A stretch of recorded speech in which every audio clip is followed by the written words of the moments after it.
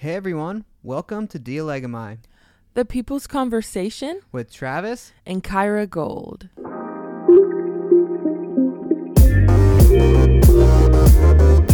If you are new here and we have not yet had the privilege of meeting you, my name is Travis Gold and I'm the lead pastor at For the People's Church located in downtown Los Angeles. And my name is Kyra Gold. We are married and have an incredible son named Axel. On today's episode of Dialegomai, we're kicking off day 3 of our daily Advent meditation series as we learn to treasure Christ more deeply this Christmas season together, gathering around the fire of His Word, empowered by His Holy Spirit, making our King's glorious arrival visible in our homes and our churches, to our children, family, friends, and our congregations. Amen, amen. Each day, Monday through Friday of this Advent season, we will be taking you through an Advent meditation. We pray that these episodes would serve as a resource to help you make space in your days in the lead up to Christmas to prepare your heart for the awe-provoking reason we celebrate it. We pray that this time would help strengthen the joy, the purpose, and the fullness of Christmas in Jesus' name. Amen. In case if you missed any episode up until this point, we strongly encourage you to go back and listen from the introductory episode to now. The episodes, while they can stand alone, definitely build on each other and set the tone for the rest of the series. That is partly why we aren't doing weekend episodes, so you have the space to catch up if needed. Exactly.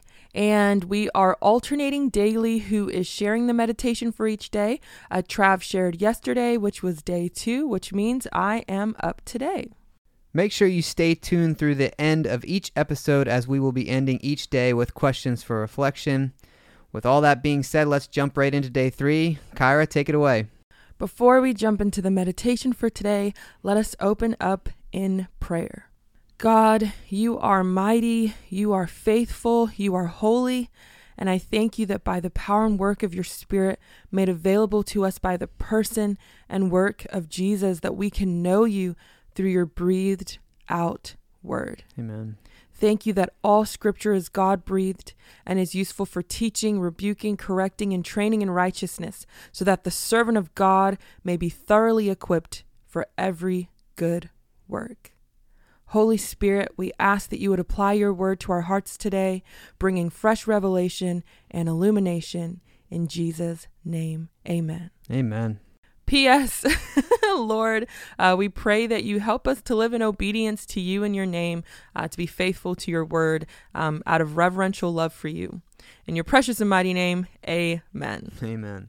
Okay, so day 3. If you're taking notes and you're titling these, this one is called Rejoicing in Our Miraculous Promised Savior. For those of you who do not like long titles like I do for everything, you can just write Rejoicing and Reflecting.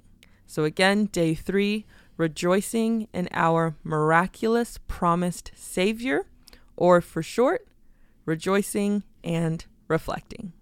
We are going to be reading from Luke chapter 1, verses 39 through 56. So again, picking back up in Luke chapter 1, verse 39. Trav finished reading at 38 yesterday. So again, verse 39. At that time, Mary got ready and hurried to a town in the hill country of Judea, where she entered Zechariah's home and greeted Elizabeth. Verse 41.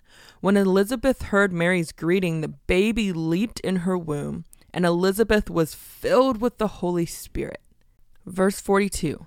In a loud voice she exclaimed, "Blessed are you among women, and blessed is the child you will bear. But why am I so favored that the mother of my Lord should come to me?" Verse 44. As soon as the sound of your greeting reached my ears, the baby in my womb leaped for joy. Blessed is she who has believed that the Lord would fulfill his promise to her. Verse 46. And Mary said, "My soul glorifies the Lord, and my spirit rejoices in God, my Savior, for he has been mindful of the humble state of his servant. Wow. From now on, all generations will call me blessed. For the Mighty One has done great things for me. Holy is his name. Mm-hmm. Verse 50. His mercy extends to those who fear him from generation to generation. He has performed mighty deeds with his arm. He has scattered those who are proud in their inmost thoughts. He has brought down rulers from their thrones, but has lifted up the humble. He has filled the hungry with good things, but has sent the rich away empty. Verse 54. He has helped his servant Israel, remembering to be merciful to Abraham and his descendants forever, just as he promised our ancestors. In verse 56, Mary stayed with Elizabeth for about 3 months and then returned home. What a passage. Yeah. Elizabeth and Mary, they're both given children in their wombs. Both of these pregnancies are miraculous. Mm-hmm. When we say miraculous, we mean extraordinary occurrences that can only be attributed to the supernatural work of God. We are talking about the divine work of God that transcends human understanding. That's good. Elizabeth's pregnancy was a miracle because, well, first, her age, right? And second, the fact that she had been barren up until this point. In the passage Trav read yesterday, we read that Elizabeth was going to have a child in her old age, and she who was unable to conceive was in her 6th month. So Elizabeth becomes pregnant with John the Baptist. Now Mary's pregnancy, and not only pregnancy but conception, is miraculous because she is a virgin. Right. Because the Holy Spirit comes upon her and she is pregnant with Jesus, the Son of God. Wow. We know that Jesus was Lord even in the womb, and this is confirmed in the passage as Elizabeth and her unborn son acknowledge the lordship of Jesus, even from within the womb. We read that Elizabeth, when filled with the Holy Spirit, says, this is Luke chapter 1, 43 through 44, "But why am I so favored that the mother of my Lord should come to me? Wow. As soon as the sound of your greeting reached my ears, the baby in my womb leaped for joy." Elizabeth confesses his lordship while her son leaps for joy in the womb. That's good. The long-awaited advent of our Lord and Savior, the only one worthy of true adoration and worship, is coming, and they recognize his presence and are filled with the Holy Spirit and find joy in him. Amen. Then Mary, filled with the Holy Spirit, breaks out into a song of praise to God, rejoicing in him, praising him for his rescue by calling him her Savior, for his mindfulness, for his mercy, for his power, for his provision, for his help, for his faithfulness and promise keeping. She speaks to his attributes and also to the work of his mighty hands. That's good. And while miraculous, the conception of John the Baptist, it simply sets the stage for the miraculous conception of our Savior. Right. In fact, we find a pattern of miraculous conceptions all throughout the Old Testament, right? From Sarah to Hannah to Manoah's wife, aka Samson's mother. We read that right in Judges 13. Rebecca, Rachel, which is then repeated with Elizabeth. It climaxes with the virgin conception and birth of Jesus. Mm-hmm. These other births, as miraculous as they are, they simply served as shadows of the great miracle in our Savior's conception and birth to come. They set the tone and prepared our hearts and eyes to see the miracle in Christ. Right.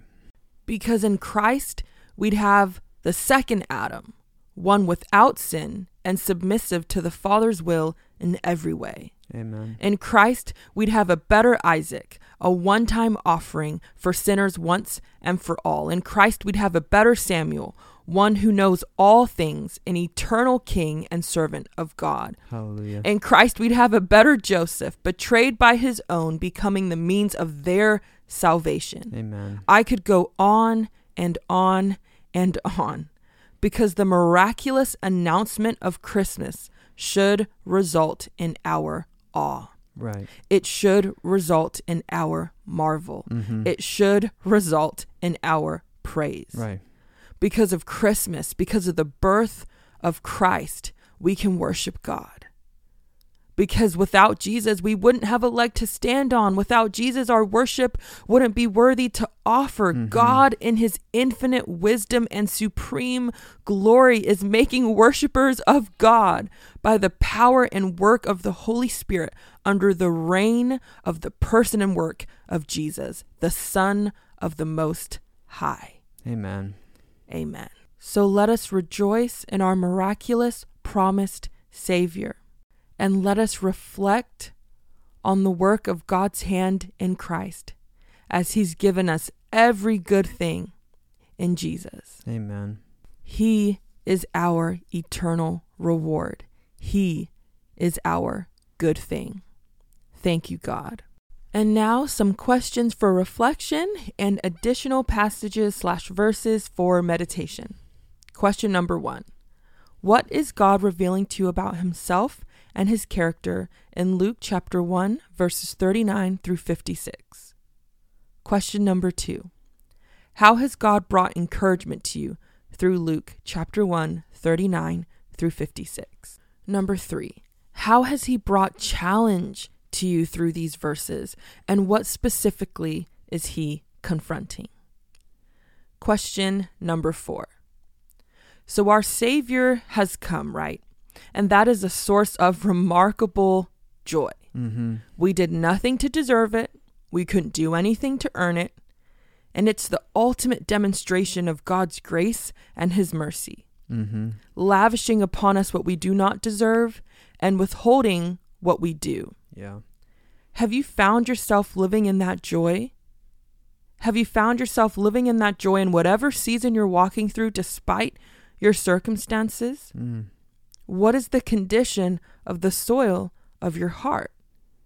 Because sometimes, as we read in Mark chapter 4, verse 19, the worries of this life, the deceitfulness of wealth, and the desire for other things come in and choke the word, making it unfruitful. Wow. Ask the Lord if this is you.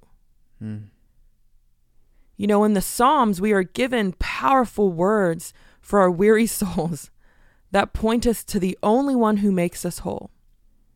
And so if the Lord reveals to you, maybe the condition of your heart, maybe the soil of your heart is unhealthy, I encourage you to read Psalm 51:12. Pray this verse as a family. Pray this verse as an individual. Pray this verse with your study group, whomever. And here it is, the words of David here in Psalm 51:12.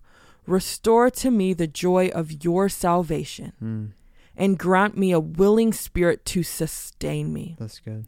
Again, restore to me the joy of your salvation, and grant me a willing spirit to sustain me. Question number 5. In verses 46 through 56, we read Mary's song. What specific attributes of God does she draw attention to? As you reflect on these attributes of God, how does it inform your worship of him? Question number 6. In Mary's song, what works of God does she mention? How does that inform your trust in him? Lastly, read Genesis chapter 22, verses 12 through 18. And then answer this question. How was Jesus' birth related to God's promise to Abraham? Again, read Genesis chapter 22, verses 12 through 18, and discuss this question again. Maybe you and God alone, or your family together in God, or your study group. But how was Jesus' birth related to God's promise to Abraham? If you missed any of these questions or aren't able to jot them down at this time, do not fret. We're also going to be sharing all of these questions over on the Dialegami Instagram page, which is just at Dialegami. So again, at Dialegami, in case you weren't able to jot any of these questions down. Thank you, Jesus, that in you we find true joy. Amen. Would your name be hallowed and your will be done. And to you be the glory forever and ever. Amen. Amen. Well, that's going to be it for now. Thank you so much for listening. We are greatly humbled that you're here with us. Be sure to check back in every day, Monday through Friday each week, to join us for daily Advent meditations this Advent season, running from November 29th through December 24th, as we learn to receive more fully the gift of Jesus Christ. And as always, Dialegami fam, remember to what? Love God, love His church, and faithfully build your foundation on Him. In Christ, with prayers and love, Dialegami, the People's Conversation, With Travis and Kyra Gold. Peace. See you next time.